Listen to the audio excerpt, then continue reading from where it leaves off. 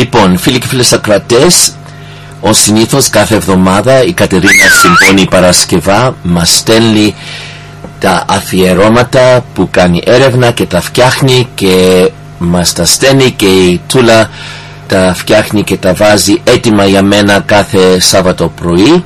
Και σήμερα η αφιέρωση είναι η Aleka Katselli. Λοιπόν, σε λίγα λεπτά θα απολαύσουμε αυτή την αφιέρωση. Λοιπόν, μείνετε συντονισμένοι και πάλι μαζί σας που θα αρχίσει η αφιέρωση Aleka Katselli. Πάμε. Hello, how's it? Aphrodite, sorry, Aphrodite. Afro, με λένε Σάβα, Σαβάκι, you can call me Zaira. Το τηλέφωνο σου μου το έδωσε μια ξάδελφη της φιλενάδας της αδελφής της γειτόνισσας της γιαγιάς μου. Θέλεις να πάμε movies το Σάββατο το βράδυ, Εγώ ακούω το Ρένο στην εκπομπή του. Ο ρόλος του Σαββάτου στη νέα πανελλήνια φωνή κάθε Σάββατο από τις 9 μέχρι τις 11. And so I know, ξέρω για όλα τα ωραία, τα καινούρια, τα new movies και όλα τα θεατρικά κομμάτια στο Gauteng. So please, Afro, will you go out with me, Είμαι καλό παιδί και όχι κακομαθημένο. Το μια ζωή την έχουμε. Κι αν δεν τη γλεντήσουμε, τι θα καταλάβουμε, τι θα καζαντήσουμε. Μην νομίζεις ότι έγινες και μούσα. Κάτες μωρετάρες, σε αυτή την ηλικία έγινε και μούσα. Αλλά έτσι είναι. Αρχίζεις μουσίτσα, γίνεσαι μούσα και στο τέλος καταντάς μουσείο. Κάθε Σάββατο γύρω στις 10:30 στο ρόλο του Σαββάτου με το Ρένο σας ταξιδεύουμε και ξεδιπλώνουμε αναμνήσεις από τη ζωή και το έργο μεγάλων καλλιτεχνών που σφράγισαν τον ελληνικό κινηματογράφο, το θέατρο και τη μουσική. Με μένα την Katerina Simboni στη νέα πανελλήνια φωνή. Λοιπόν, σήμερα δεν ξέρω αν το προσέξατε, αλλά είμαστε μια ωραία ατμόσφαιρα είμαστε. Σαν παλιό σινεμά και σαν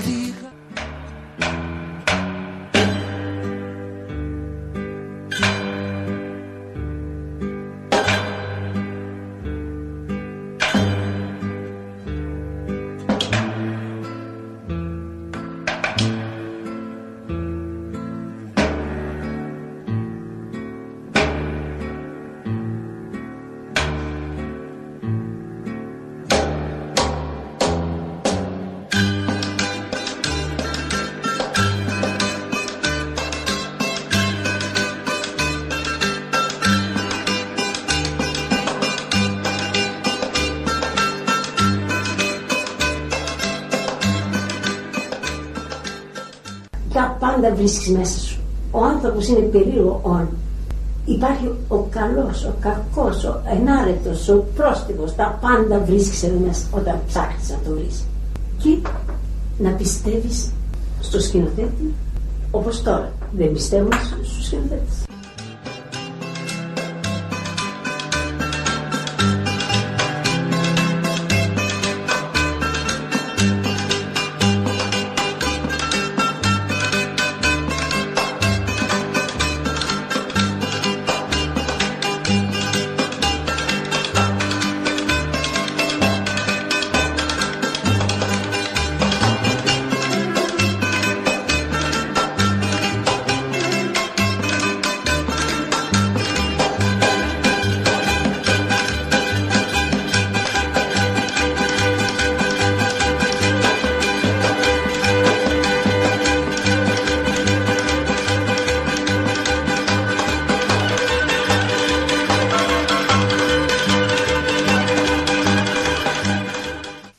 Σε περιμένει στο κουβά.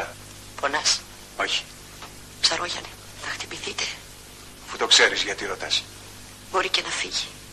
Όχι, πριν χτυπηθούμε. Έχει το πείσμα σου. Ποιος κύλησε ένα κλουβί μονιάζουν. Και ο ψαρόγιανοι σκοτώνονται. Και εμάς, δεν μας συλλογάς εμάς. Την Κατερίνα που είναι της παντριάς. Τα μικρά. Γιατί μπορώ, αν κοινός το θέλει. Αν το θέλει, τι περιμένει? Την ώρα, τη στιγμή. Δώσε τόπο στην οργή. Φύγε για λίγο. Σκέψου και εμάς.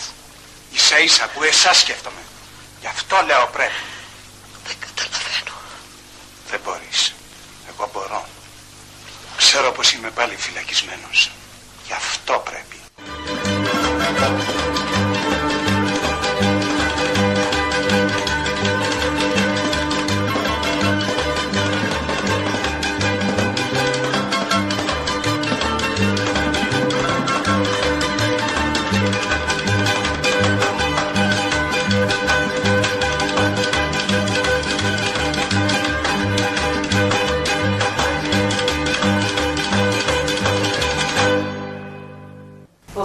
και το θέατρο άρχισαν μαζί με τη ζωή μου.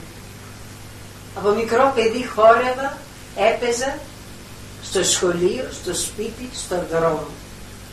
Έπαιρνα και έδινα. Ο διάλογος γεννιόταν μέσα μου σαν ανάγκη. Δηλαδή η αγάπη που είναι διάλογος, ο έρωτας που είναι διάλογος, το θέατρο που είναι όλα αυτά μαζί. Η αγάπη μου στη ζωή, στον άνθρωπο, στον κόσμο, να φέρει στη σκηνή. Εγώ περίμενα τον κόσμο και ο κόσμος ήρθε κοντά μου σαν θεατής. Έτσι κάπως έγινα ηθοποιός. Πάνε 27 χρόνια εφότου το ελληνικό θέατρο θρήνησε το Σεπτέμβριο του 1994 για μία από τις πιο διαλεκτές εκπροσώπους του. Ένα σύμβολο της μεγάλης εποχής της αναγέννησης και της άνδρωσής του, την Αλέκα Κατσέλη. Μία προσωπικότητα, όχι απλά μια ηθοποιό, που λάμπρινε όχι μόνο τη σκηνή του θεάτρου, αλλά και σαν δασκάλα, χάρισε στον χώρο μια μεγάλη χωρία άρτιων και ταλαντούχων ηθοποιών. Ενώ και σαν ελεύθερο πνεύμα συμπορεύτηκε πάντοτε και ταυτίστηκε με όλες τις προοδευτικές μάχες που δόθηκαν στον τόπο μας. Εγώ με από την ξακουσμένη Σπάρτη, πατέρα μου είχα τον Τινδάρεο, και λένε πως κύκνου παίρνοντας ο Δίας μορφή, τάχα κυνηγημένος από αϊτό στην αγκαλιά της μάνας μου της Λίδας, ζητώντας να σωθεί, μαζί της έσμιξε. Ελένη μ' ονομάσαν, τα όσα υπόφερα θα πω. 3 θεές σε μια σπηλιά της Ήδης, του Πάρη ζήτησαν την κρίση αντίζηλε στην ομορφιά. Η Ήρα ήταν η Αφροδίτη και η κόρη του Δία η Αθηνά. Το κάλος μου στον Πάρη τάξιμο δόθηκε τότες απ' την Κυπρία που ενίκησε. Κι ο Πάρης παρατώντας τα βοσκοτόπια ξεκινά απ' την Ήδη στην κλίνη μου να μπει. Οργισμένη Ήρα που χάσε τον αγώνα, στην αγκάλη του Πάρη βάνει αντί σε με μιαν άλλη, εθέριο φάντασμα με μέναν όμοιο. Κι ο Πάρης πίστεψε πως μεν αγκάλιαζε, κι ακόμα τύχανε πολλά δεινά. Ξεσηκωθήκανε οι Έλληνες σε πόλεμο ενάντια στους δύστιχους τους Φρύγες. Εμένα μ' άρπαξε ο Ερμής και εδώ με φέρνει στο παλάτι του Πρωτέα, του αγνότερου από όλους τους θνητούς. Αυτός θα με βοηθούσε να φυλάξω τον όρκο πίστη στο Μενέλαο. Και έμεινα εδώ. Σύμφωνα με τον θεατρολόγο Κώστα Γεωργουσόπουλο, η Αλέκα Κατσέλη υπήρξε ηθοποιός με καλλιεργημένη φωνή, άρτια τεχνική, σπάνια θεατρική μόρφωση, σκηνικό ήθος, πλούσια υποκριτική φαντασία και εκθαμβωτική σκηνική παρουσία. Αγάπη το παιδί, θα πρέπει να είσαι ευτυχισμένη. Δεν ξέρω τι θα με κρατούσε στη ζωή αν δεν υπήρχε αυτό το παιδί. Και έτσι, για μια ακόμα φορά θα σου ζητήσω να μοιραστούμε την αγάπη του παιδιού σου. Το θεωρώ σαν παιδί μου. Έχω ένα σπίτι που σας περιμένει. Είναι κρύο και άδειο τώρα. Σου ζητώ για μια ακόμα φορά να γίνεις γυναίκα. Είσαι καλός, Πέτρο. Πάντα στάθηκες καλός για μένα και για το παιδί μου. Από την πρώτη μέρα που ήρθα να σου ζητήσω δουλειά, ένιωσα κοντά σου εκείνο το θερμό αίσθημα της αληθινής φιλίας. Δεν είναι όμως ακόμα καιρός για να σου πω το ναι. Είναι 3 χρόνια και έτσι. 3 χρόνια που στο ζητώ. Νιώθω στοργή για σένα και εκτίμηση. Μα θα ήθελα και να σ' αγαπώ. Να είμαι ολότελα δική σου. Χωρίς να με τυραννάει πια καμιά πικρή ανάμνηση. Η Αλέκα Κατσέλη ανήκει σε εκείνη την ηρωική γενιά του ελληνικού θεάτρου, μαζί με ογκόληθους του χώρου, σαν τον Βεάκη, την Παξινού, τον Κοτσόπουλο, τον Κατράκη, την Αρώνη, για να πούμε μερικούς, και μεγάλους σκηνοθέτες όπως ο Ροντήρης, ο Κούν, ο σύζυγός της, ο Πέλος Κατσέλης και άλλες μεγάλες προσωπικότητες της ελληνικής διανόησης.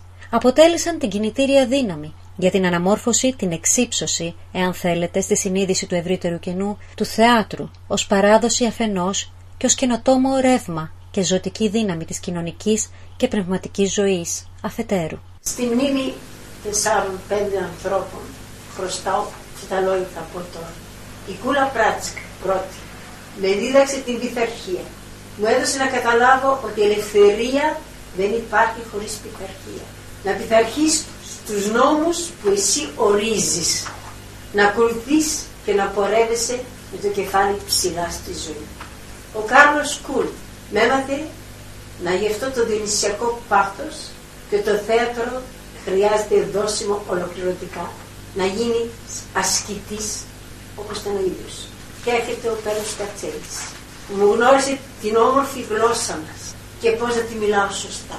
Λάτρευε την ελληνική γλώσσα. Έλεγε ότι θυμίζει τα ακροθαλάσσια της Ελλάδας, όπου κάθε πράγμα, μια πρόθεση, ένα ρήμα, ένα όνομα, όλα αυτά μπορείς να τα τονίσεις, να τα τραγουδήσεις ουσιαστικά. Η Αλέκα Κατσέλη ήταν ηθοποιός τέτοιου βεληνικούς και αξίας. Λίγοι είναι οι ρόλοι που υποδίθηκε και δεν ταυτίστηκαν με εκείνην. Η άφθαρτη ερμηνεία της σαν Μύδια, σαν Κλητεμνίστρα, η ασύγκριτη Φιλουμένα Μαρτουράνο, η συνταρακτική μάνα στον αγαπητικό της Βοσκοπούλας. Πως είμαι σίγουρη πως το ίδιο θα λένε όσοι από εμάς ευτύχησαν να παίξουν στον ιερό αυτό χώρο. Είναι τόσο μεγάλος ο χώρος αυτός που καμιά σχήμια δεν μπορεί να τον αγγίξει, λες και η μεγαλοσύνη του εκδικέται όλους αυτούς που προσπαθούν να τον προσβάλλουν. Σε αυτό το χώρο έπαιξα την Κλητεμνίστρα, αυτή η διονυσιακή ηρωίδα που είναι η πρώτη ενσάρκωση της τραγικής ενότητας θύματος και θήτη. Έπαιξα όλες τις Κλητεμνίστρες, εκτός μία, το Αγαμέμνονα, στο ισχύο. Το ήθελα τόσο πολύ, δεν μου το δώσαν και είναι η μόνη πίκρα που έχω.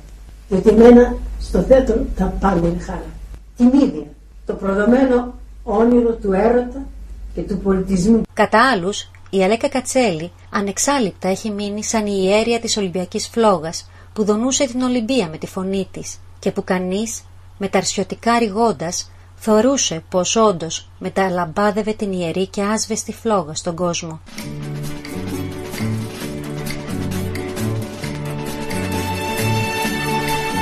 Η μέρα χαράζει στη πέτρα το νησιωτή, τη ζήλεψε ο ήλιος και κρέμει τον ύπνο της. Πώς κι αγάπη στην καρδιά αν της η ανατολή και ήταν συνέχα φωτιά και ήταν χείλη ένα φίλι.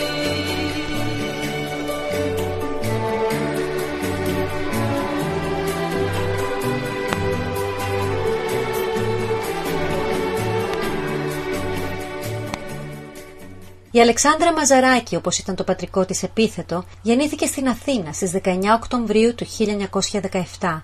Ήταν κόρη του Γενικού Διευθυντή της Τράπεζας Αθηνών Αθανάσιου Μαζαράκη και της συζύγους του Λουκίας Κυλαϊδίτη. Σπούδασε χορό στη Σχολή Ορχιστρικής Τέχνης της Σκούλας Πράτσικα και υποκριτική στη Δραματική Σχολή του Θέατρου Τέχνης του Κάρολου Κούν. Πρωτοεμφανίστηκε στο Θέατρο Τέχνης το 1943, στο πρώτο έργο της Φάνη, του Bernard Shaw. Το πρώτο έργο της Φάνη. Και μετά μου δίνει το Ρόσμερ Σόλ να παίξω. Θυμάμαι λοιπόν, δεν μπορούσα να μιλήσω, δεν ήξερα να πω. Θυμάμαι μια σκηνή που βγαίνει η Ρεβέκα, λέει Ρόσμερ, Ρόσμερ, μου λέει όχι έτσι, Ρόσμερ. Με πιάνουν τα κλάμα, δεν κάνουμε το θέατρο, σε παρακαλώ. Μετά έπαιξα μαζί του άνθρωπος αρετηλιτοκτήνους και δεν άντεχα. Μέσα στην κατοχή, στο θέατρο Μουσούρι, το μετά θέατρο Μουσούρι, και το γράφω ένα γραμματάκι. Κάρολη, εσύ είσαι άνθρωπος του φεγγαριού και εγώ του ήλιου. Δεν μπορώ πια. Και έφυγε. Ο χρυσός μου Κάρολος. Μετά άλλαξε πολλά πράγματα για πάνω του. Αλλά ήταν εμψυχωτής, βαθύς εμψυχωτής. Αυτό το διονυσιακό πάθος που είχε. Μας το μετέφερε. Το επόμενο έτος προσλήφθηκε στο Εθνικό Θέατρο, όπου γνώρισε τον σκηνοθέτη Πέλο Κατσέλη, τον οποίο και παντρεύτηκε. Το ζευγάρι απέκτησε 2 κόρες, την ηθοποιό και πολιτικό Νόρα Κατσέλη και την οικονομολόγο και πολιτικό Λούκα Κατσέλη. Εγγονή της είναι επίσης ηθοποιός η Αμαλία Αρσένη. Τι τρέχει? Η Φιλιό. Την πιάσανε οι πόνοι. Βοήθα μας, κυρά. Κανένας δεν θέλει να βοηθήσει την αμαρτωλή. Τσακτή. Δεν ξέρω τι να κάνω. Σπαράζει στο στάβλο σαν να είναι ζωντανό. Κάνε κάτι, κυρά. Καλά. Κάτσε εδώ με τη Βυργινία. Ετοιμάστε ό,τι χρειάζεται. Θα πάω να τη φέρω. Ο Θεός να σε ευλογεί, κυρά μου. Πάμε, Λάμπρο.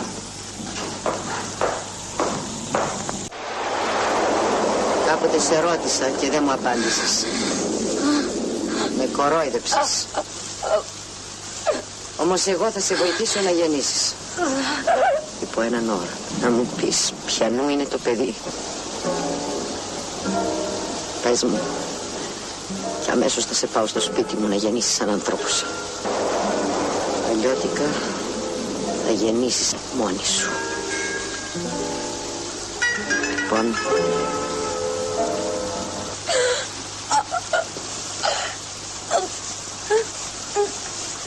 Είσαι τρελή. Μπορεί να πεθάνει. Τέτοιες στιγμές μια γυναίκα γίνεται αδύναμη. Πολύ αδύναμη. Θα μιλήσει. Πώς μπορεί να είσαι τόσο σκληρή? Πες μου, που ήσουν χτες βράδυ. Γιατί έφυγες κρυφά από το σπίτι? Γιατί δεν μιλάς? Μίλησε. Μίλησε. Ποιον κρύβεις? Πες μου. Πάμε να φύγουμε. Πάμε.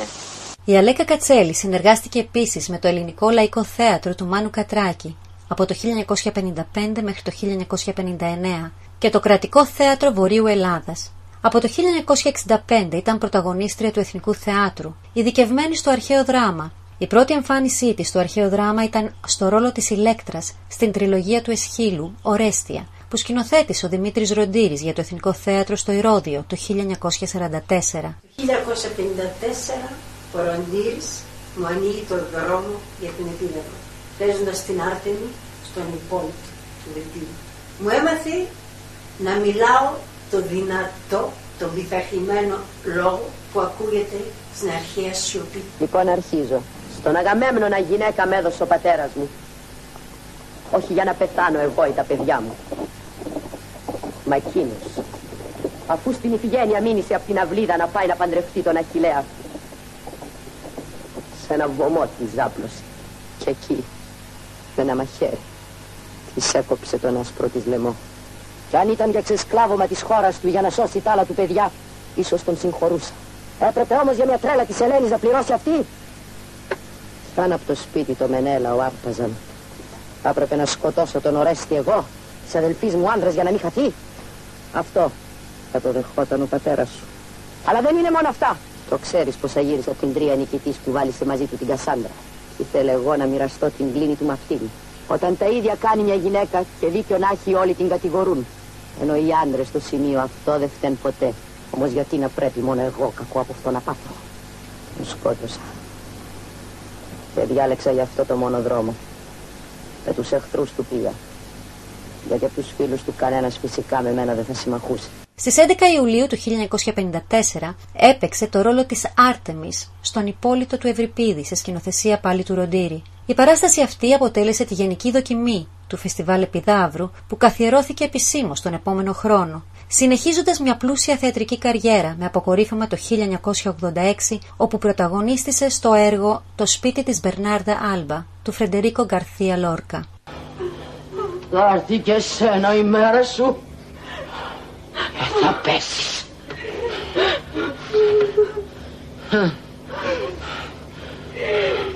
Κόφτε το σκηνή. Ξεκρεμάστε την. Η θυγατέρα μου πέθανε Παρθένα. Βάλτε την στο κρεβάτι και ντύστε την στα ολοασπρά σαν να ήταν κοριτσάκι. Κανένας να μην μιλήσει. Πέστε το σ' όλο το χωριό, έτσι που την αυγή οι καμπάνες να χτυπήσουνε 2 φορές. Ευτυχισμένη 1000 φορές εκείνη. Τον είχε δικό της. Δεν θέλω κλάματα. Το θάνατο Θα τον αντικρίσουμε κατάματα. Σοπάστε! Σώπα είπα! Τα δάκρυα όταν θα είσαι μονάχη.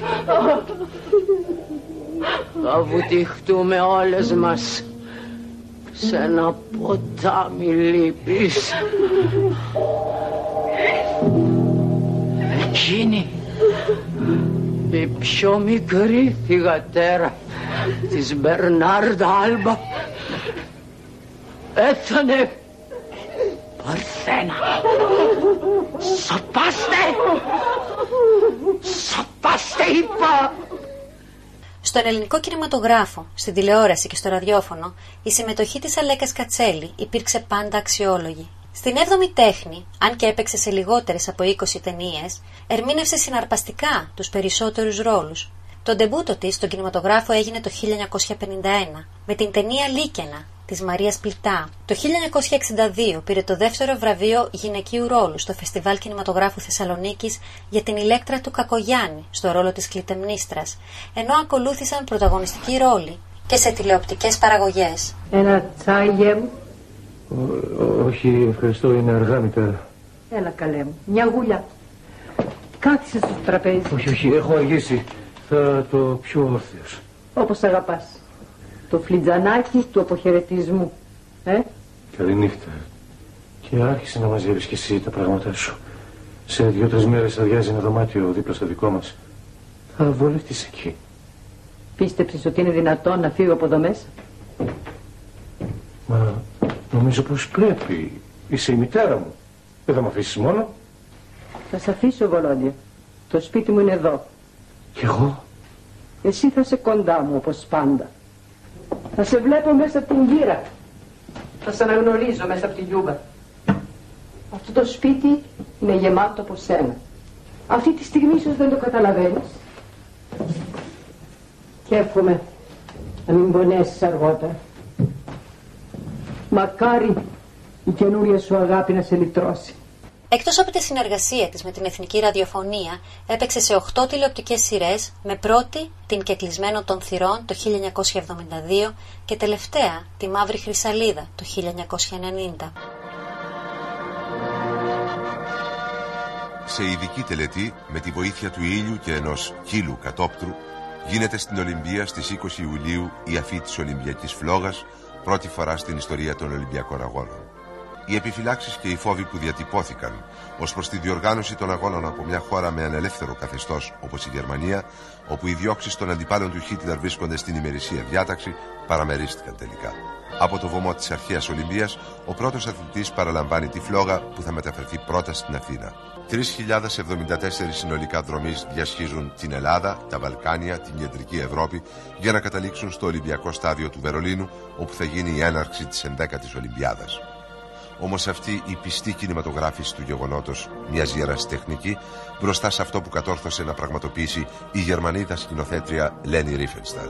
Σαν προθιέρεια των Ολυμπιακών Αγώνων άναψε 3 φορές την Ολυμπιακή Φλόγα.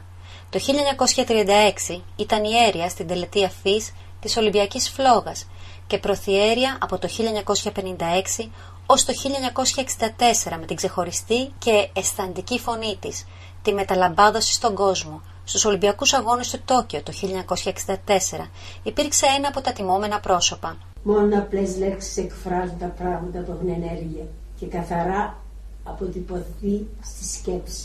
Αυτό το έλεγε πολύ συχνά. Επίσης έγραφε, όποιος τον καιρό του μπόρεσε το καλύτερο να κάνει, αυτός έζησε για όλους τους καιρούς. Το είχε πει ο Σίλερ, το είχε σημαδέψει. Το ό,τι έγινε σβήνει από το μάτι εκείνου που βλέπει τα πόσα έχει ακόμα να γίνει, το πόσο έχει ακόμα να γίνει. Και εγώ γράφω από κάτω για μένα από τον Ταγκόρ. Κοιμήθηκα και ονειρεύτηκα πως η ζωή είναι χαρά. Ξύπνησα και είδα πως η ζωή είναι καθήκον. Έπραξα και αντιλήφθηκα πως το καθήκον είναι χαρά. Είναι αυτό που με αντιπροσωπεύει σαν άνθρωπο εμένα.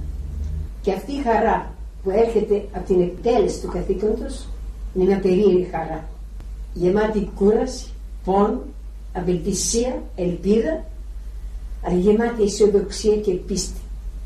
Είναι μια χαρά που πατάει ιερά στήλη.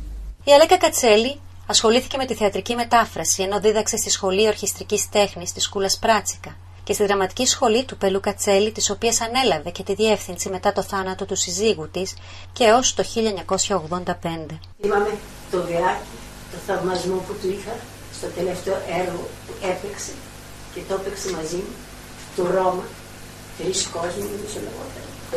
Έπαιζε ένα ζωγράφο, Ζακυνθίνο, και τέτοιο τρακ.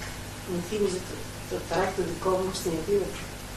Όταν έπαιζα, έλεγα Θεέ μου, δεν γίνεται ένας σεισμός να μην αρχίσει να παίζει. Όσο να πω τα πρώτα λόγια, μετά όλα φεύγαν. Η Αλέκα Κατσέλη πέθανε στις 11 Σεπτεμβρίου του 1994 σε ηλικία 76 ετών. Υπήρξε σπουδαία δραματική Ελληνίδα ηθοποιός και διπλωματούχος καλλιτέχνης του χορού. Λάμπρινε το ελληνικό θέατρο με το ταλέντο, το ήθος, την πνευματικότητα και την προσωπικότητά της.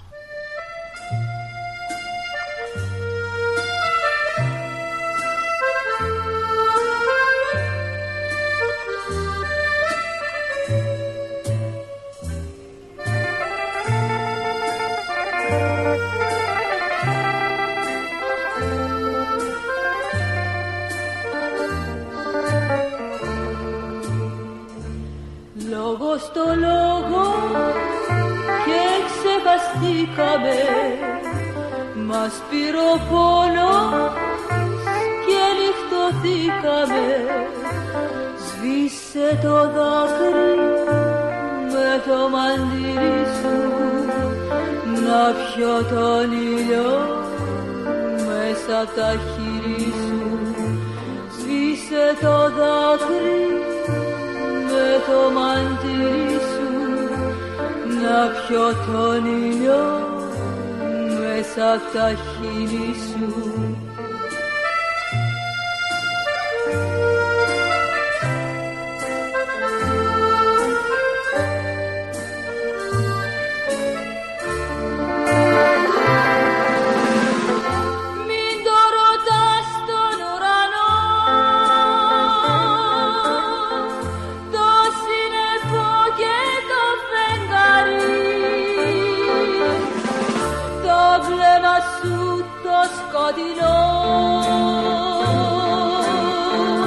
Κάτι απ' τη νύχτα έχει πάρει. Μην το ρωτάς στον ουρανό, το σύννεφο και το φεγγάρι. Το βλέμμα σου το σκοτεινό, κάτι απ' τη νύχτα έχει πάρει.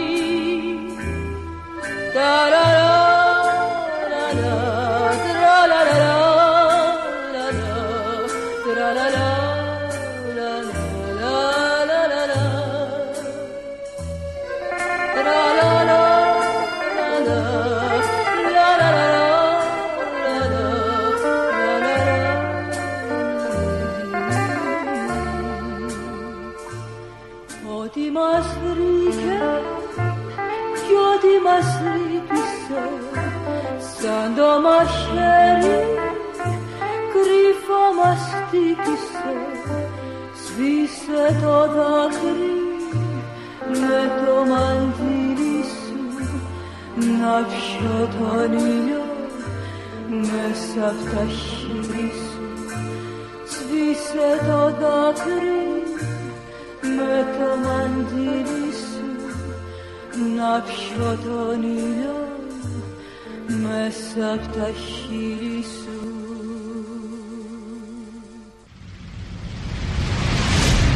Νέα Πανελλήνια Φωνή, 14-22 μεσαία κύματα.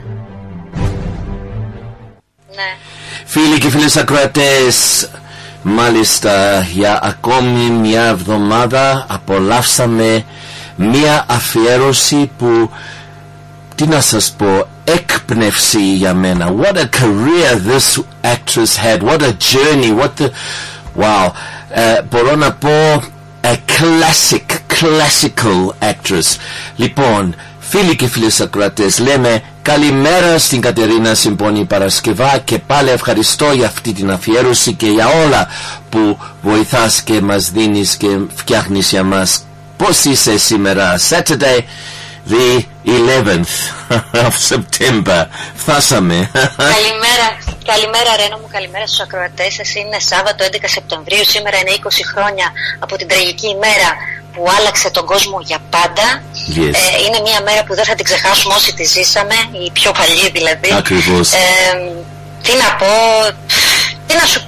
να πω, αυτή η εβδομάδα που πέρασε θα ξεκινήσω να σου πω ότι ξεκίνησε με μια δραστική μείωση της θερμοκρασίας στην Ελλάδα. Δηλαδή εκεί που είχαμε κάπου 35-36 βαθμούς, ξαφνικά η θερμοκρασία έπεσε στους 20-22 όλη την εβδομάδα με μια συννεφιά, μια μελαγχολία που ίσως αυτή να σηματοδοτούσε το θάνατο του Μίκη Θοδωράκη. Δεν ξέρω τι όλη η εβδομάδα ήμασταν.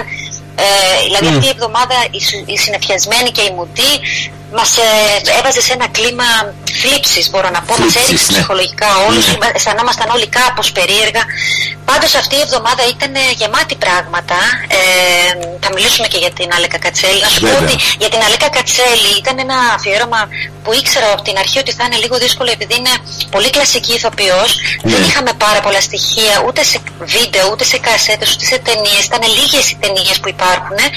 Από τα θεατρικά της πάλι τα περισσότερα δεν μπορούν να χρησιμοποιηθούν στο ράδιο λόγω του έχει πολύ κακό ήχο. Και εγώ παρατήρησα ότι και αυτά που έβαλα ήταν αλλοιωμένα, δηλαδή δεν ακουγόταν καλά η ηχογράφηση. Λυπάμαι πάρα πολύ και ζητάω συγγνώμη από τον κόσμο αν δεν ακούστηκε καλά η αφιέρωση. Θα προσπαθήσω να το διορθώσω κάποια στιγμή. Πάντως εγώ όταν το έφτιαχνα ακουγόταν καλά.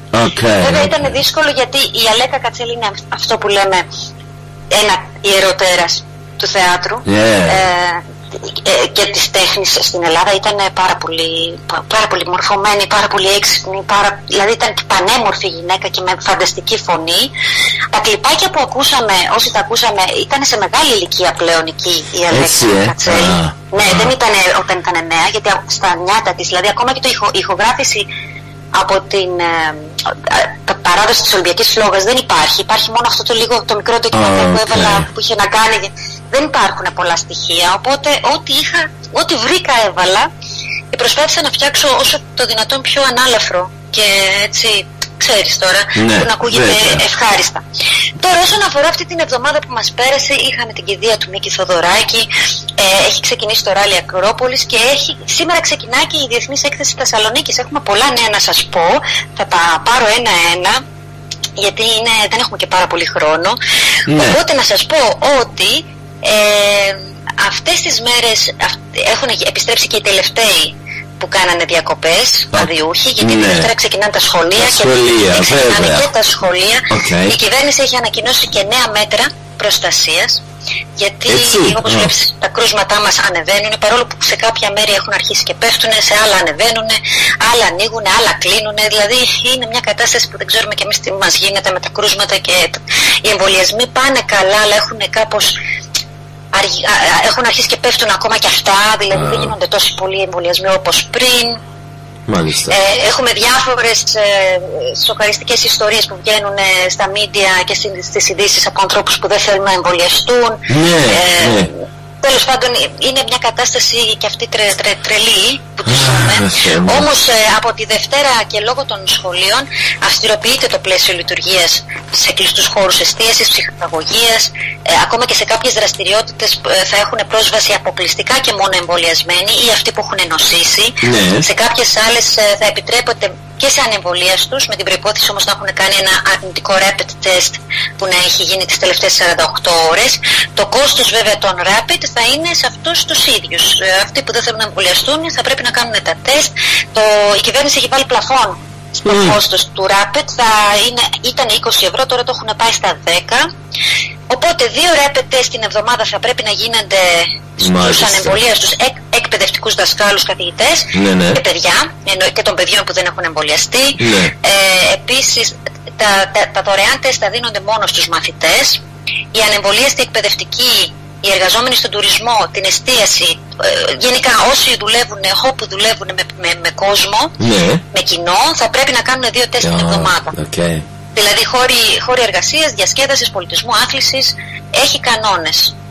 Επίσης θα γίνονται κυρώσεις μη συμμόρφωσης, δηλαδή θα κλείνουν δουλειές, θα βγαίνουν σε άδεια άνευ πληρωμών όσοι δεν προσέλθουν ή δεν ακολουθήσουν τα μέτρα, οπότε γίνονται λίγο πιο αυστηροί.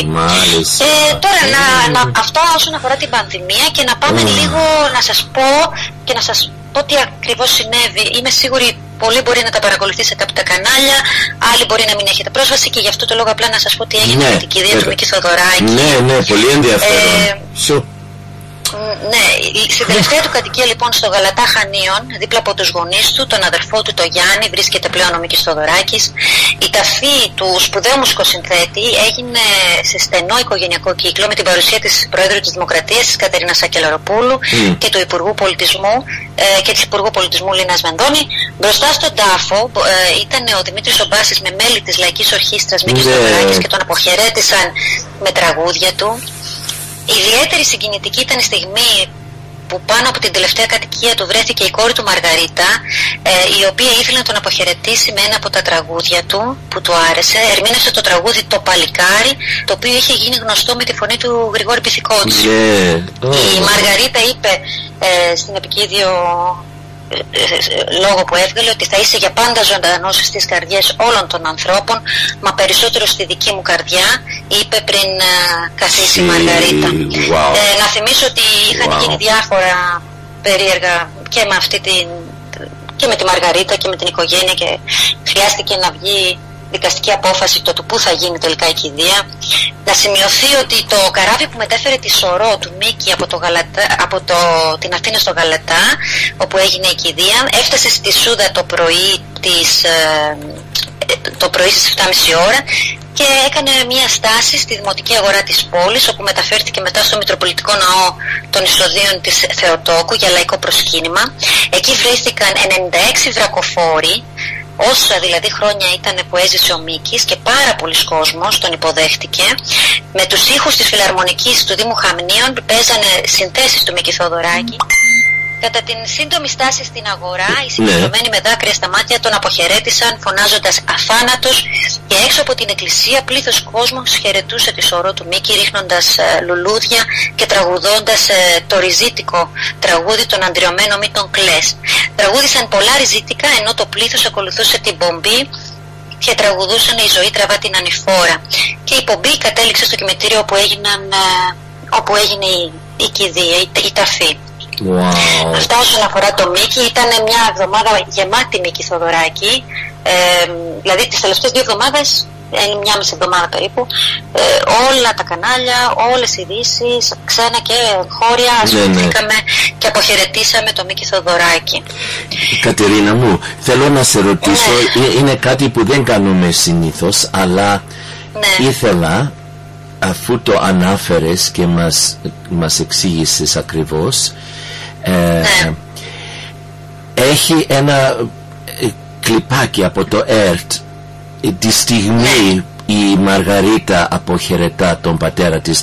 Να το βάλω τώρα να το ακούσουμε. Και μετά it's quite nice to have that, γιατί μας το εξήγησες τώρα, so let's go for that now. Okay, έγινε.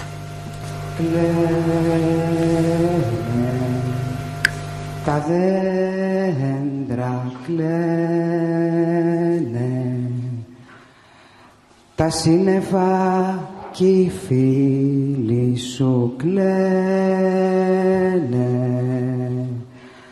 παλικάρι στη δουλειά, στο σπίτι παλικάρι, μίλαγες κι η γειτονιά μας γέμιζε πουλιά.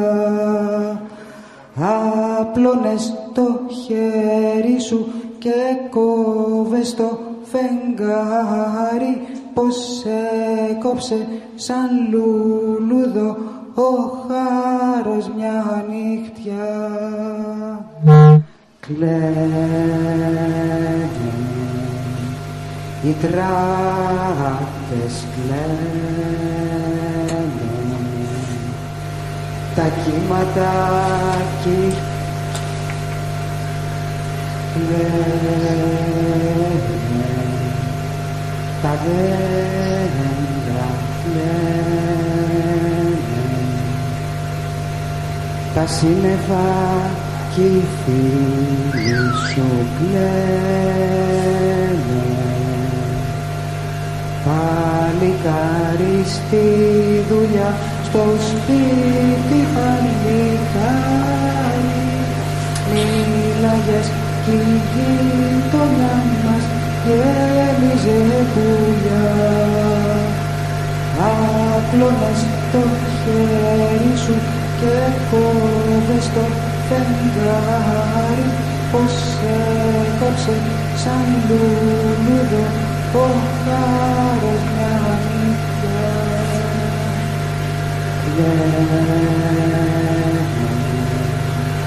Οι τράπες κλαίνε,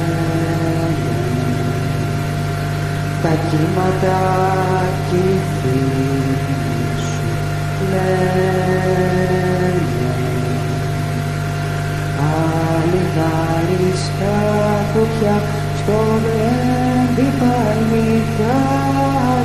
Οι κοπέλες κεντούσανε για σένα κρυφά, κεντούσανε τα όνειρα, το ήλιο, το φεγγάρι, κεντούσαν την αγάπη τους, τις βάζανε πανιά.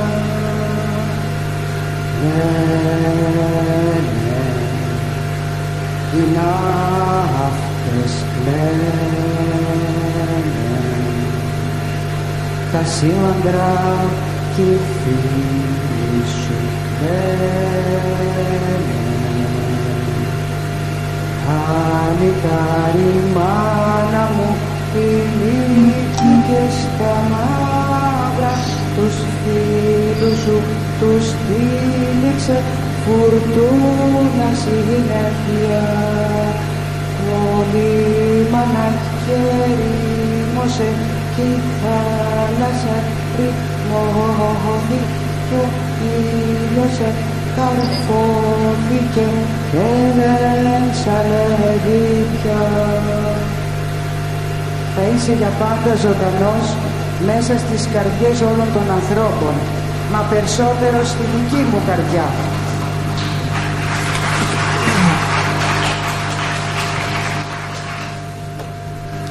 Μάλιστα, Κατερίνα μου, το ακούσαμε και μεγάλη συγκίνηση. Μεγάλη συγκίνηση. Ευχαριστώ που μας το ανάφερες, γιατί δεν το ήξερα αυτό και νομίζω οι ακροατές σου απολαύσανε. Wow. Του μοιάζει πολύ, η κόρη του. Ναι, του μοιάζει πάρα πολύ. Ναι, okay. Του μοιάζει. Να σου πω, τώρα λίγο, όχι κουτσομπολιό, πιο πολύ κριτική θα έλεγα. Βλέποντας την κηδεία του Μίκη, μετά είδες πέθανε και ο Ζαν Πολ Μπελμοντό. Και έτυχε να δω σκηνές από την κηδεία του Ζαν Πολ Μπελμοντό στη Γαλλία. Και καθώς τα κοίταγα, έλεγα πω κοίτα διαφορά. Τελείως διαφορετική κουλτούρα, τελείως διαφορετικά έτοιμα. Ναι, δηλαδή παρακολουθούσα όλο αυτό και έκανα μια σύγκριση μέσα στο κεφάλι μου, όχι εσκεμμένα δηλαδή. Πιστεύω ότι ο κάθε Έλληνας που είδε αυτές τις σκηνές, γιατί είδα και αναρτήσεις και στα social media για αυτό το θέμα, ότι συγκρίναμε τον εαυτό μας εμείς οι Έλληνες με τους Γάλλους, με δύο τεράστιους καλλιτέχνες, παράλληλα με παρόμοια κατάσταση. Καμία σχέση η μία τελετή με την άλλη, καμία σχέση ο τρόπος που διαχειριζόμαστε εμείς έναν θάνατο, ενός μεγάλου ανθρώπου σε σχέση με τους Γάλλους. Βέβαια, μέσα από την κηδεία του Μίκη μπορώ να σου πω ότι αναδείχθηκαν και πολλά θέματα. Όχι για το Μίκη, ούτε καν για την κηδεία. Ήταν καθαρά θέμα κοινωνικό. Δηλαδή, έβλεπες τον τρόπο που πήγαν, ξέρω εγώ, οι δικοί μας πολιτικοί στην εκκλησία, αντιμένοι, ή πώς συμπεριφερόντουσαν στην εκκλησία. Και όχι μόνο οι πολιτικοί, και ο απλός ο κόσμος. Κάπου έχουμε χάσει λίγο την μπάλα. Είναι αυτό που έλεγα, ότι να σου πω κάτι. Ωραία είναι η ελευθερία, ωραία είναι όλα αυτά, το να κάνουμε ο καθένας ό,τι θέλει, αλλά έχουμε χάσει τον σεβασμό, έχουμε χάσει τα ήθη και τα έθιμα. Έθιμο, όταν πηγαίνεις σε μια κηδεία, για παράδειγμα, να σου δώσω τι θέλω να πω. Όταν πας σε μια κηδεία, ντύνεσαι κάπως, δηλαδή θα βάλεις ένα μακρύ φουστάνι ή ένα... Κατάλαβες τι θα πας με ένα μίνι, Θα φορέσεις ένα μακρύ παντελόνι, θα φορέσεις μανίκια, θα φορέσεις ένα σακάκι. Δεν πας με ανοιχτό ντεκολτέ. Τέτοια πράγματα. Στην Ελλάδα λοιπόν βλέπαμε σκηνές, ο κόσμος και η κοσμική ακόμα. Δεν μιλάμε για τον απλό κόσμο που έτυχε να περνάει εκείνη τη στιγμή από μπροστά. Έτσι. Αν εσύ τυχαία βρισκόσουν στον δρόμο και έπεφτες πάνω στην κηδεία, άλλο αυτό. Αλλά άλλο να θες να πας σε μια κηδεία και να πεις ότι εγώ θα πάω στην κηδεία να αποχαιρετήσω το Μίκη, όπως έγινε, γιατί ήταν λαϊκό προσκύνημα. Πήγαινες επί τούτου. Δηλαδή εγώ δεν πήγα γιατί ήξερα ότι θα έχει πάρα πολύ κόσμο. Δεν ήθελα να μπω στη διαδικασία να μπω σε συνοστισμούς και τέτοια πράγματα. Οπότε τα παρακολούθησα από τη τηλεόραση. Όμως αυτοί οι άνθρωποι που πήγαν, αφού πας άνθρωπέ μου που πας, ντύσου λίγο, ας πας σε το λέξο. Δηλαδή δεν μπορώ να καταλάβω πού έχουμε φτάσει σε αυτό το επίπεδο. Επίσης έγιναν διάφορα στην Αθήνα, στη Μητρόπολη. Δηλαδή βγήκε ο κόσμος, υπήρχε μια μερίδα ανθρώπων η οποία φώναζε και έβριζε, στην κυριολεξία έβριζε. Δεν θέλω να μεταφέρω τι ακριβώς είπανε στον Πρωθυπουργό. Επειδή ήταν ο Μητσοτάκης εκεί, βρίζανε. Αυτό τι δείχνει? Καταρχήν να σέβεσαι τον εχθρό. Εσύ δεν πήγες εκεί για τον Μητσοτάκη ή τον κάθε Μητσοτάκη. Έχεις πάει εκεί για να δείξεις σεβασμό στο Μίκη Θοδωράκη. Τέλος πάντων, θέλω να σου πω ότι όλα αυτά κάπως εμένα με χαλάσανε και πιστεύω χαλάσανε και πολύ κόσμο ψυχολογικά. Ότι παιδιά, πώς έχουμε καταντήσει έτσι? Δεν θα ανέβουμε ποτέ. Τι θα μείνουμε στον πάτο? Δεν έχω καταλάβει σαν κοινωνία τι προσπαθούμε να κάνουμε. Τι προσπαθούμε να κάνουμε, Δυστυχώς, Λοιπόν, αυτά ήταν σε inverted commas brackets. Πάμε παρακάτω. Πάμε. Ωραία. Το άλλο που είπες είναι three big actors, or three big figures. Ο Θεοδωράκης, ο Jean-Paul Belmondo και ο Michael Constantine. Και ο Michael Constantine. Τρεις. In one week. Ναι. Και μεγάλη σε ηλικία και οι τρεις. Έχουν πει τεράστια ιστορία. Εγώ ανέβασα στη σελίδα του Facebook της Νέας Πανελληνίας Φωνή μια φωτογραφία που είχα παλιά. Ναι, το είδα τώρα. Μ' άρεσε πάρα πολύ αυτό γιατί ήταν μέσα και ο Τέλης Σαββάλας και δεν ήξερα για αυτή την ταινία που είχε γυριστεί το 1982 στην Ελλάδα. Αμερικάνικη παραγωγή. Και η ταινία αυτή ήταν με τον Τέλη Σαββάλα και τον Michael Constantine και έναν άλλον που δεν θυμάμαι τώρα το όνομά του.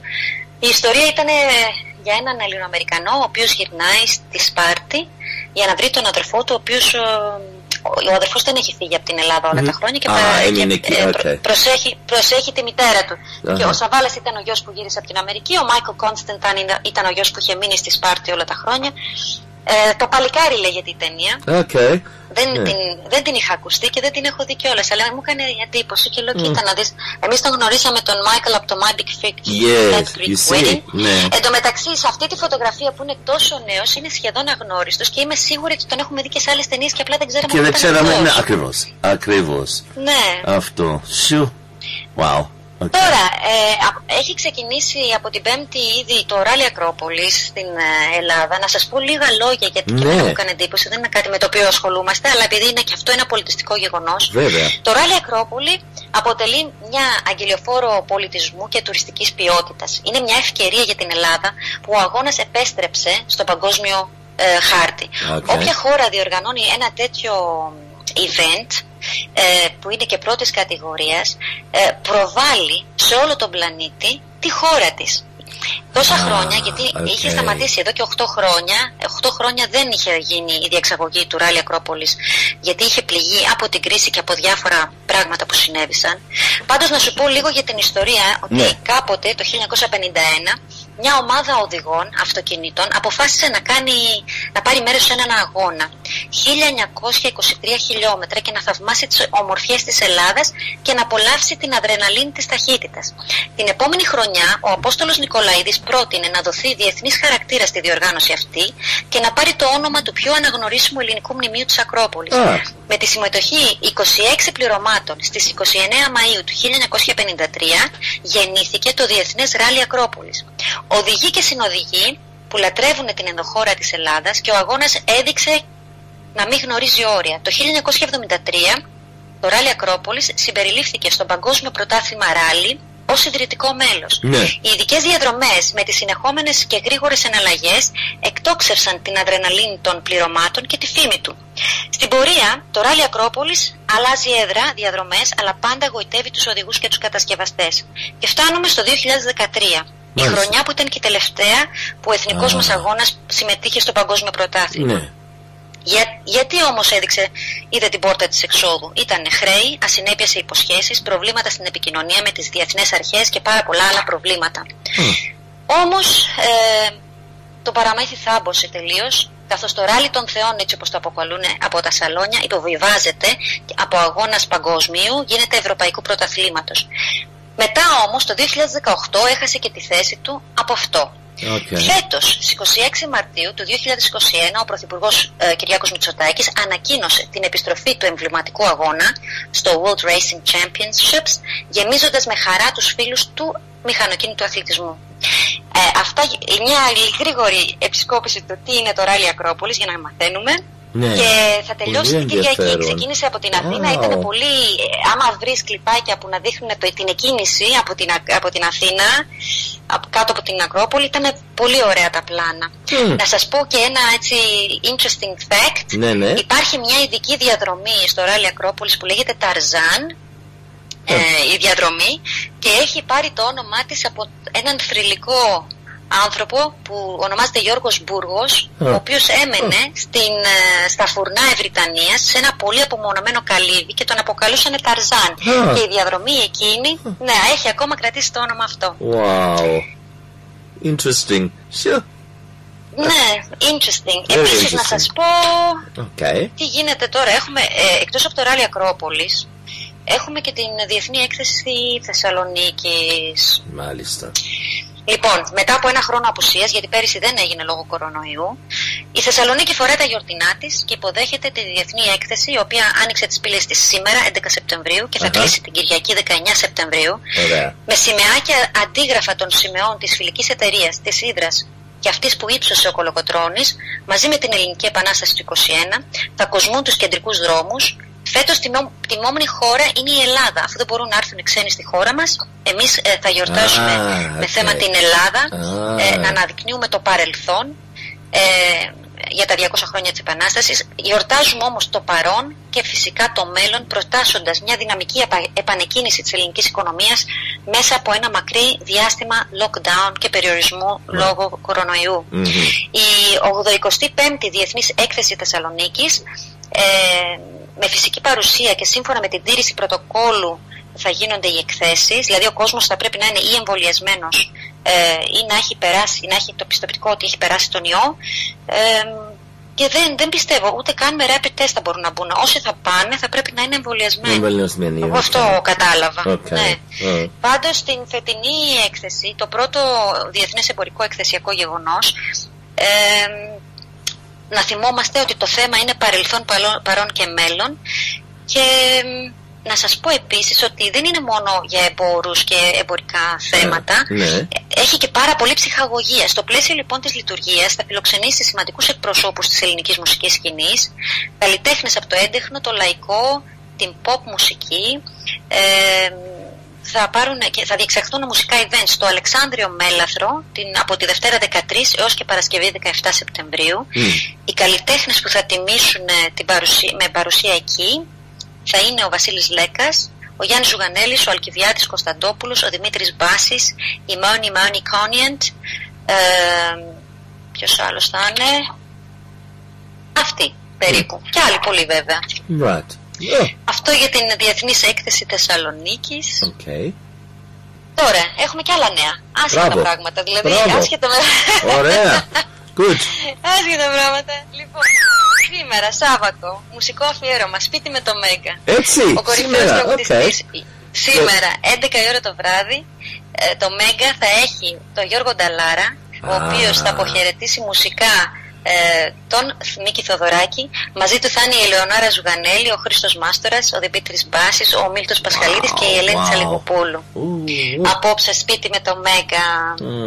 Σε κάτι άλλο, σπουδαίοι καλλιτέχνες της Ελλάδας ενώνουν τις φωνές τους για μια συναυλία που διοργανώνει το περιοδικό Rolling Stone Greece.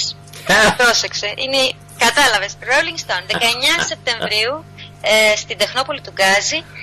Θα τραγουδήσουν η Ελευθερία Αρβανιτάκη, η Μελίνα Κανά, ο Μάρκος Κούμαρης, Λοκομόντο, η Ρένα Μόρφη, η Γιώτα Νέκα, ο Γιώργος Περής, ο Πορτοκάλογλου, ο Φάμελος, είναι πάρα πολλοί καλλιτέχνες οι οποίοι ενώνουν τις φωνές τους για τα έσοδα θα διατηρηθούν για τις πυρόπληκτες περιοχές και τους κατοίκους των πυρόπληκτων περιοχών 19 Σεπτεμβρίου, και αυτό σηματοδοτεί το opening, ας πούμε, της κυκλοφορίας του Rolling Stone Magazine, του ελληνικού Rolling Stone στην Ελλάδα.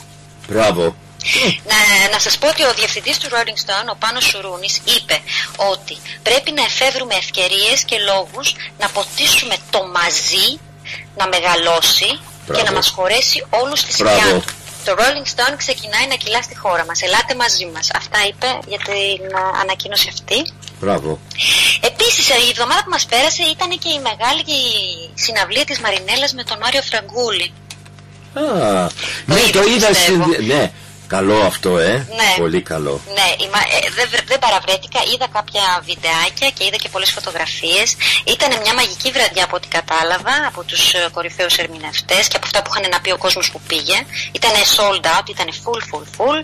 Μαρινέλα, Μάριος Φραγκούλης είχαν την ευκαιρία να ζήσουν όσοι παραβρέθηκαν εκεί μια πολύ μελωδική βραδιά, η οποία διοργανώθηκε για το Σύλλογο Θεάτυρα και την ενίσχυση επίσης των πληγέντων από τις πυρκαγιές. Η Μαρινέλα και ο Μάριος εμφανίστηκαν συγκινημένοι, ενθουσιασμένοι από την υποδοχή που τους επιφύλαξε το κοινό, βρέθηκαν για πρώτη φορά στη σκηνή και μοιράστηκαν μελωδικές στιγμές με τους θεατές, δημιουργώντας μια ατμόσφαιρα μοναδική, η οποία θα μείνει ανεξίτηλη και αξέχαστη για όσους παραβρέθηκαν εκεί και μπόρεσαν να εξασφαλίσουν μια θέση κάτω από το βράχο της Ακρόπολης. Να σας πω επίσης ότι ο πρόεδρος, ο ιδρυτικός πρόεδρος του Συλλόγου Θεάτυρα, Γιώργος Παπαγιαννόπουλος, τήρησε 1 λεπτού σιγή στη μνήμη του Μίκη Θοδωράκη και στη συναυλία παραβρέθηκαν πάρα πολλοί καλλιτέχνες και πολλοί επώνυμοι της κοσμικής Αθήνας. Αυτό για τη Μαρινέλα. Ναι, πάμε παρακάτω. Έχω πολλά νέα. Μπράβο, καλό. Λοιπόν, μέχρι τον ερχόμενο Νοέμβριο, εφόσον συμφωνηθούν και οι τελευταίες λεπτομέρειες, θα ξέρουμε ότι θα υπάρξει άλλη μια ταινία η οποία γυρίζεται στη Θεσσαλονίκη. Η Θεσσαλονίκη απέδειξε ότι μπορεί να είναι film friendly και γι' αυτό και οι παραγωγοί του Hollywood έρχονται ξανά και ξανά για να βρουν σημεία και τοποθεσίες για να τραβήξουν ταινίες. Μετά από τη μεγάλη ταινία, τέλος πάντων, το μεγάλο ντόρο που προκάλεσε ο Αντώνιο Μπαντέρας με τη δική του ταινία που τραβήχτηκε εκεί, λένε ότι το δύσκολο ήταν να μπούμε στο χάρτη, γιατί μέχρι τώρα η Ελλάδα δεν εμφανιζόταν σε ταινίες κινηματογραφικές του εξωτερικού. Ήταν δύσκολο να μπούμε. Τώρα που μπήκαμε και έχουμε πάρει ξεκινήσαμε και τρέχουμε. Έρχονται πάρα πολλοί καλλιτέχνες. Έχω ακούσει και δεν ξέρω αν είναι αλήθεια. Πάντως θυμάσαι, νομίζω λέγεται The Avengers, νομίζω. Yes. Με τον Sylvester Stallone και πάρα πολλούς άλλους ηθοποιούς. Νομίζω αυτή η ταινία θα έρθει να γυριστεί εδώ σύντομα. Ναι, αν δεν κάνω λάθος. Πάντως αυτή τη στιγμή μπορώ να σας πω ότι ακόμα γίνονται τα γυρίσματα για την ταινία του Jack Ryan, Tom Clancy, και επίσης ξέρω fact, γιατί έχω φίλους που είναι στο Λαύριο και μου τα λένε και βλέπουμε και διάφορα βίντεο, συνεχίζονται και τελειώνουν αυτό το Σαββατοκύριακο τα γυρίσματα της ταινίας Crimes of the Future του David Cronenberg, το οποίο έχει πάρα πολύ διάσημους ηθοποιούς μέσα. Και να σου πω και κάτι, είναι πολύ μυστικά τα πράγματα, Ρένο μου. Άμα σου πω ότι δεν μπορούμε να μάθουμε τίποτα, το μόνο που ξέρω είναι ότι κατά τη διάρκεια των γυρισμάτων είχαν κλείσει μια ολόκληρη περιοχή κάτω στο λιμάνι του Λαυρίου. Ήταν 9 containers για τον κόσμο που μένει και παίρνει μέρος σε αυτή την παραγωγή. Πάντως ναι, πιστεύω σύντομα θα μάθουμε και τι συμβαίνει και με το Crimes of the Future. Πάντως ναι, γίνονται γυρίσματα, γίνονται πράγματα, συναυλίες γίνονται. Εχθές κατέβηκα μια βόλτα κάτω στο Γέρακα και είδα πολλές αφίσες από συναυλίες και θεατρικές παραστάσεις που γίνονται σε διάφορες γειτονιές, σε διάφορες περιοχές, από καλλιτέχνες. Ευτυχώς ο καιρός, λένε, θα φτιάξει πάλι και δεν θα χειμωνιάσει έτσι γρήγορα. Ναι, και η ζωή συνεχίζεται. Αυτά ήταν τα νέα μας. Ελπίζω να μην σας κούρασα. Όχι, καθόλου. Που ακούω όλα αυτά, λέω, είδες, έχει αλλάξει τώρα. Είναι we've gone to another phase now. Ό,τι έλεγες στην αρχή, μία δασκάλα, καθηγήτρια στο σχολείο που είμαι, πήγε στην Αμερική, στην Καλιφόρνια, να δει το γιο της για 2 εβδομάδες και γύρισε και είπε ακριβώς αυτά που είπες και εσύ. You can't go to places if you haven't got your COVID certificate. You have to have you know that you've had the vaccine, or you have to go. There's an app on that they've got there on the phone and the app is where of if you take the test, it prints something and you have to show that at the entrances. Αυτό που και εμείς έχουμε μια τέτοια εφαρμογή. Ναι. Μπορείς να πας με το QR code και they scan the QR code και το βγάζει κατευθείαν. Okay. Δηλαδή, if you've had the vaccine, you have to show the certificate. If you haven't had the vaccine, you have to show that you've had the test and that you're negative. Is that right? Ναι, αυτό. Ή αν έχεις πιστοποιητικό ότι το έχεις περάσει, γιατί they tell you you need 6 months before you can be vaccinated after you've had COVID. Okay. Ναι, οπότε αν δεν έχεις εμβόλιο πρέπει να δείξεις πιστοποιητικό νόσησης, ή αν δεν έχεις νόσησης πρέπει να δείξεις rapid ή PCR, οποιοδήποτε. Πάντως πρέπει να δείξεις κάτι, δεν μπορείς να μπεις. Η ζωή. Και εδώ αυτά έρχονται, I'm telling you, any day now αυτά θα γίνουν. Ήθελα να σου πω... Κοίτα Ρένο μου. Ναι, πες μου. Πες. Όχι, απλά ήθελα να πω ότι είμαστε ακόμα στην αρχή του φθινοπόρου. Πιστεύω ότι θα γίνουν και άλλες αλλαγές. Προσπαθούμε να το διασκεδάσουμε, ας πούμε. Δηλαδή δεν τα παίρνουμε και πολύ σοβαρά αυτή τη στιγμή όλα αυτά. Έχουμε περάσει τόσο δύσκολα τα τελευταία 2 χρόνια με τόσες αλλαγές και τόσους καινούριους νόμους και τόσα καινούρια πράγματα. Δεν ξέρουμε τι θα μας ξημερώσει, να σου πω. Εγώ όταν είδα τον καιρό, να σου πω την αλήθεια μου, όταν είδα τον καιρό που μου μούντιασε αυτή την εβδομάδα και λέω Θεέ μου έρχεται ο χειμώνας, δεν ξέρω πώς θα τη βγάλουμε από ψυχολογικής απόψεως, γιατί τα πράγματα, ενώ έχουμε κάνει το εμβόλιο, υπάρχουν πάρα πολλοί άνθρωποι στα νοσοκομεία και πολλοί νέοι άνθρωποι πλέον, έτσι, δεν είναι πια ηλικιωμένοι, όλοι έχουν εμβολιαστεί και κάπως όσοι το περνάνε σχεδόν ήπια, πολύ ελαφρά, με λίγα συμπτώματα. Είναι πολύ λίγοι αυτοί οι εμβολιασμένοι που έχουν καταλήξει στο νοσοκομείο είτε για οξυγόνο είτε για να διασωληνωθούν.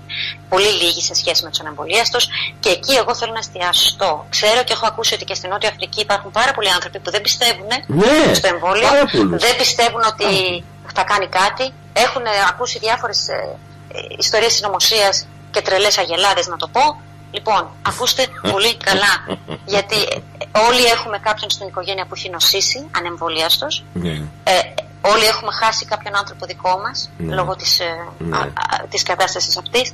Και όλοι έχουμε γνωρίσει και ανθρώπους που το έχουν περάσει ήπια, είτε εμβολιασμένοι είτε όχι. Είναι αυτό που λέγαμε και την προηγούμενη εβδομάδα. Παίζεις ρώσικη ρουλέτα με την υγεία σου. Ρουλέτα, that's it. Ακριβώς αυτό. Γιατί δεν ξέρεις πώς θα σε βρει αυτός ο ιός. Μπορεί να το περάσεις μια χαρά και μπορεί και να μην το περάσεις και να χρειαστεί να διασωληνωθείς και να αποχωρήσεις. Το θέμα είναι το ρίσκο. Εγώ προσωπικά και όλοι ρισκάραμε και όλοι φοβηθήκαμε και όλοι λέγαμε θα το κάνουμε το εμβόλιο και κρατάγαμε μια πισινή και λέγαμε what if. Αλλά όταν το what if είναι μικρότερο σε σχέση με αυτό που βλέπεις μπροστά σου, λες ας πάρω το ρίσκο, θα κάνω το εμβόλιο και ό,τι γίνει. Τουλάχιστον δεν θα μπορεί κάποιος να μου καταλογίσει ότι δεν έκανα ό,τι μπορούσα. Έκανα ό,τι μπορούσα. Αυτό είναι. Το θέμα στη ζωή είναι να μπορούμε να κάνουμε το καλύτερο δυνατόν. Και το καλύτερο δυνατόν αυτή τη στιγμή είναι το εμβόλιο. Δεν υπάρχει άλλη λύση. Δεν έχουμε κάτι καλύτερο. Δεν έχουμε. In my grade 10 class, ήθελα να σου πω, you'll find this very interesting. Υπάρχουν two series on Netflix and on DSTV και τα λοιπά. The one is The Good Doctor και το άλλο είναι New Amsterdam και τα δύο αυτά είναι νοσοκομεία in America, in New York. Λοιπόν, όταν ήταν το COVID σταματήσαν τα πάντα όπως ξέρουμε και μετά σιγά σιγά ξαναρχίσανε και γυρίζανε τα επεισόδια. So, season 3, episode 1 of The Good Doctor and season 4, episode 1 of New Amsterdam, the episodes deal with COVID. και να δεις, Κατερίνα μου, the two different ways in which these two series dealt with COVID. Το ένα έβαλε το τραγούδι του Louis Armstrong, I see birds in flower. What a wonderful world. Yes. Yeah. Και ακούς αυτό το τραγούδι και είναι γεμάτο με ωραία πράγματα της ζωής. Αισιοδοξία. Όμως οι εικόνες είναι τραγικές. Είναι γεμάτο με πόνο και με στενοχώρια και θάνατος. Και this juxtaposition between the song and what we see is very powerful, Katerina, very powerful. Ναι, είναι σαν να περιγράφεις πώς το έχουμε ζήσει. Ναι. Προσπαθώντας να διαχειριστούμε αυτή την τραγωδία, γιατί για τραγωδία πρόκειται αυτή η κατάσταση. Ακριβώς. Μέσα από αυτή την κατάσταση προσπαθούσαμε παράλληλα να ζήσουμε και φυσιολογικά. Ναι. Να δούμε και το καλό, να δούμε και τη χαρά, να δούμε και την αισιοδοξία. Αλλά παράλληλα θρηνούμε και την κατάσταση και τη ζωή που έχουμε χάσει.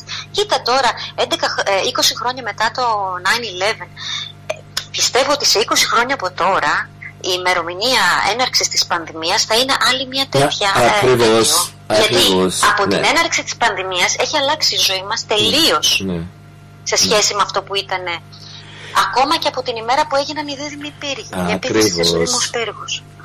Ήθελα και να σε ρωτήσω, έτσι που να τελειώσουμε τώρα, ήθελα να σε ρωτήσω να μας πεις για τα σχολεία, και ο λόγος γιατί σε ρωτάω, έχω κάνει παρατήρηση εγώ προσωπικά, δηλαδή in my own small way with my students and the school and this, Katerina, there are things happening to us, to the students and to the teachers που δεν ξέρουμε ακόμα το τι μας γίνεται μέσα πνευματικά, πώς να το πω, spiritually.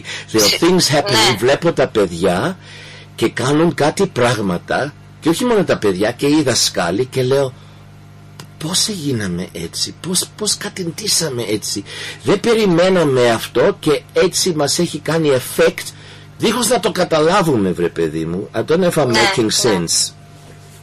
Ναι, είναι αλήθεια αυτό. Κοίτα Ρένο μου, δεν ξέρω, εσύ έρχεσαι σε επαφή κιόλας με τα παιδιά και είναι άλλος κόσμος, έτσι. Είναι νεολαία, είναι... Και μάλιστα στην Νότια Αφρική μπορώ να πω, είσαστε και λίγο πιο bubbled up, έτσι, σαν κοινότητα, σαν κοινωνία. Ακριβώς, Βέβαια θα μου πεις, εμείς, επειδή η Ελλάδα είναι αυτή που είναι και όπου και να πας είναι περίπου το ίδιο, δηλαδή δεν αλλάζει κάτι. Είναι λίγα τα bubbles εδώ, είναι λίγες οι περιπτώσεις των bubbles. Δεν ξέρω, θα δείξει. Εγώ σου λέω εγώ το βλέπω στην κοινωνία. Το βλέπω στην κοινωνία και στα παιδιά.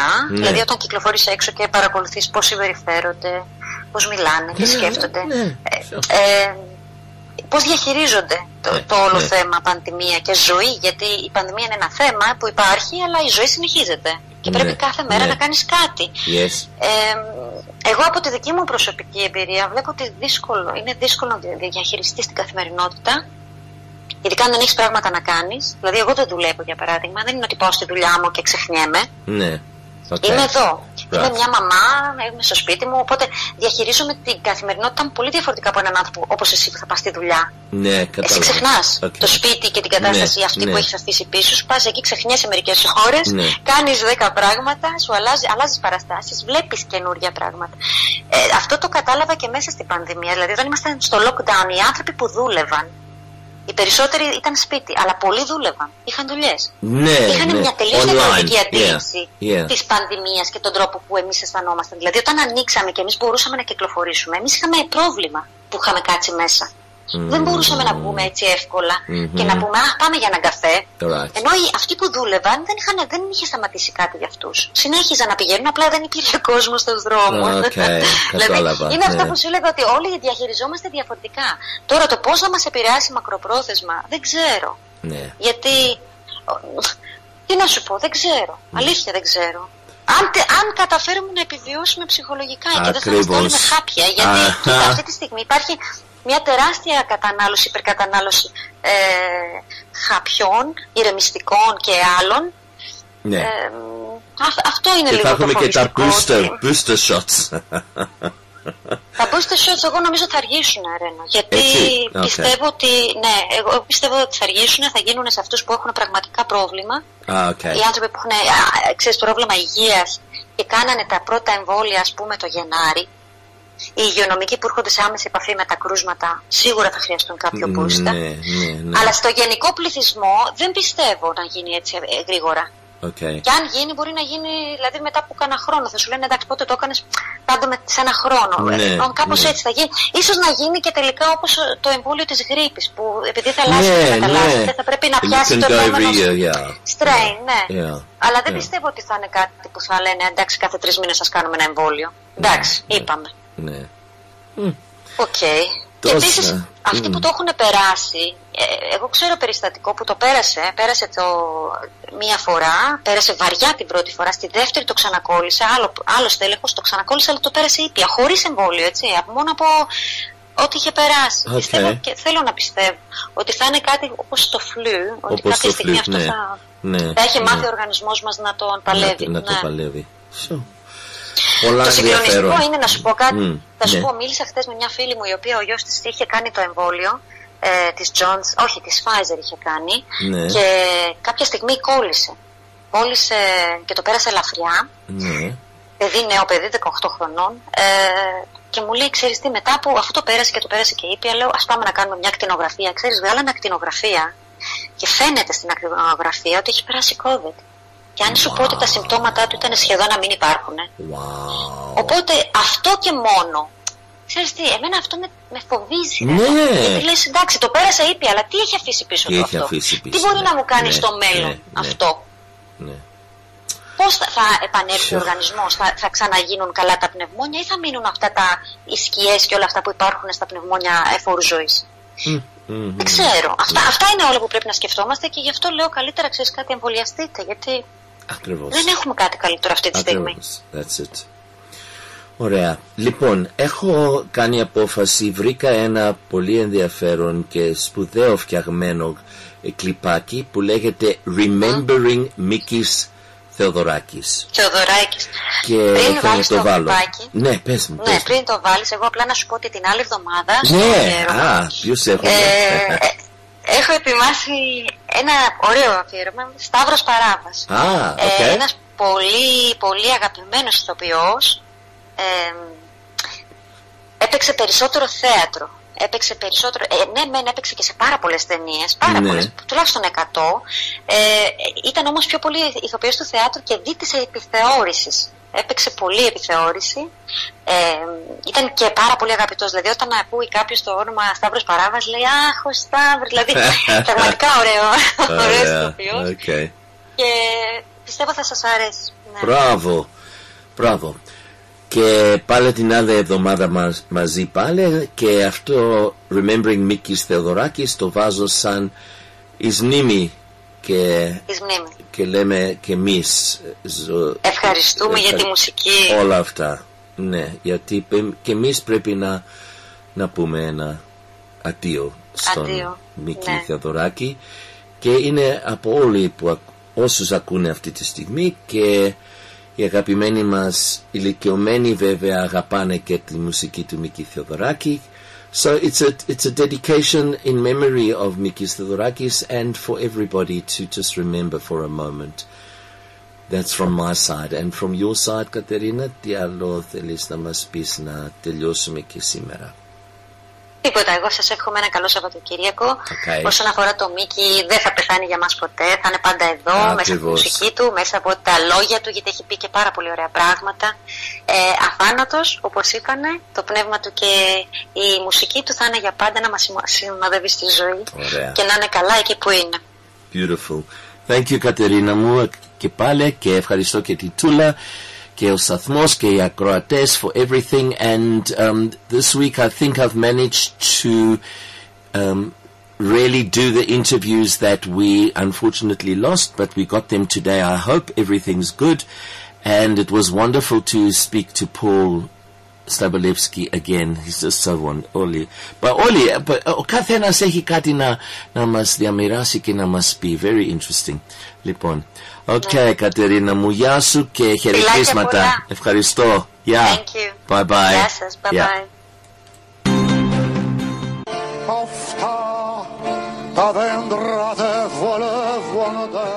Greeks consider Mikis Theodorakis a national hero. Well, with one notable exception. Theodorakis himself once said, "I'm not a hero. Heroes die young. I'm just a citizen who does his duty."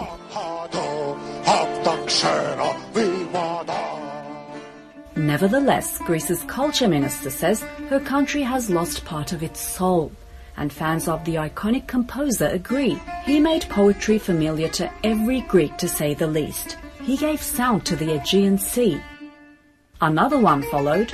Our history, experiences and Greek temperament has never been and will never be more accurately captured by his music. Theodorakis was born on the island of Chios in 1925. His first concert was at 17, but soon after he joined his homeland's resistance against German and Italian occupation. During the Greek Civil War, he was arrested, tortured and exiled, but later returned.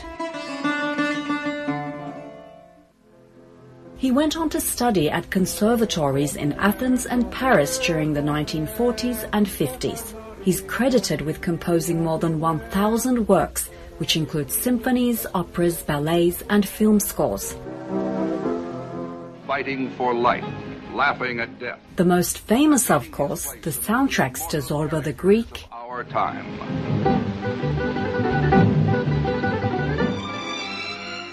Serpico,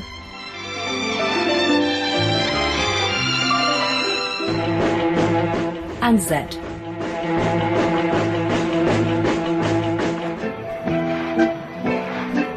But political life for Theodorakis continued. He became an icon of resistance against the Greek junta in the late 1960s and 70s. During this period, the regime put him in prison and banned his music.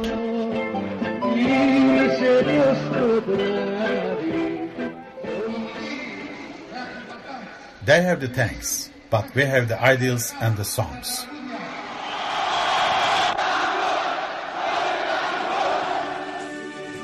And those ideals could not be stopped, not under torture or exile or even death at the ripe old age of 96. Mikis Theodorakis lives on through the musicians who perform his music far and wide from the shores of his final resting place.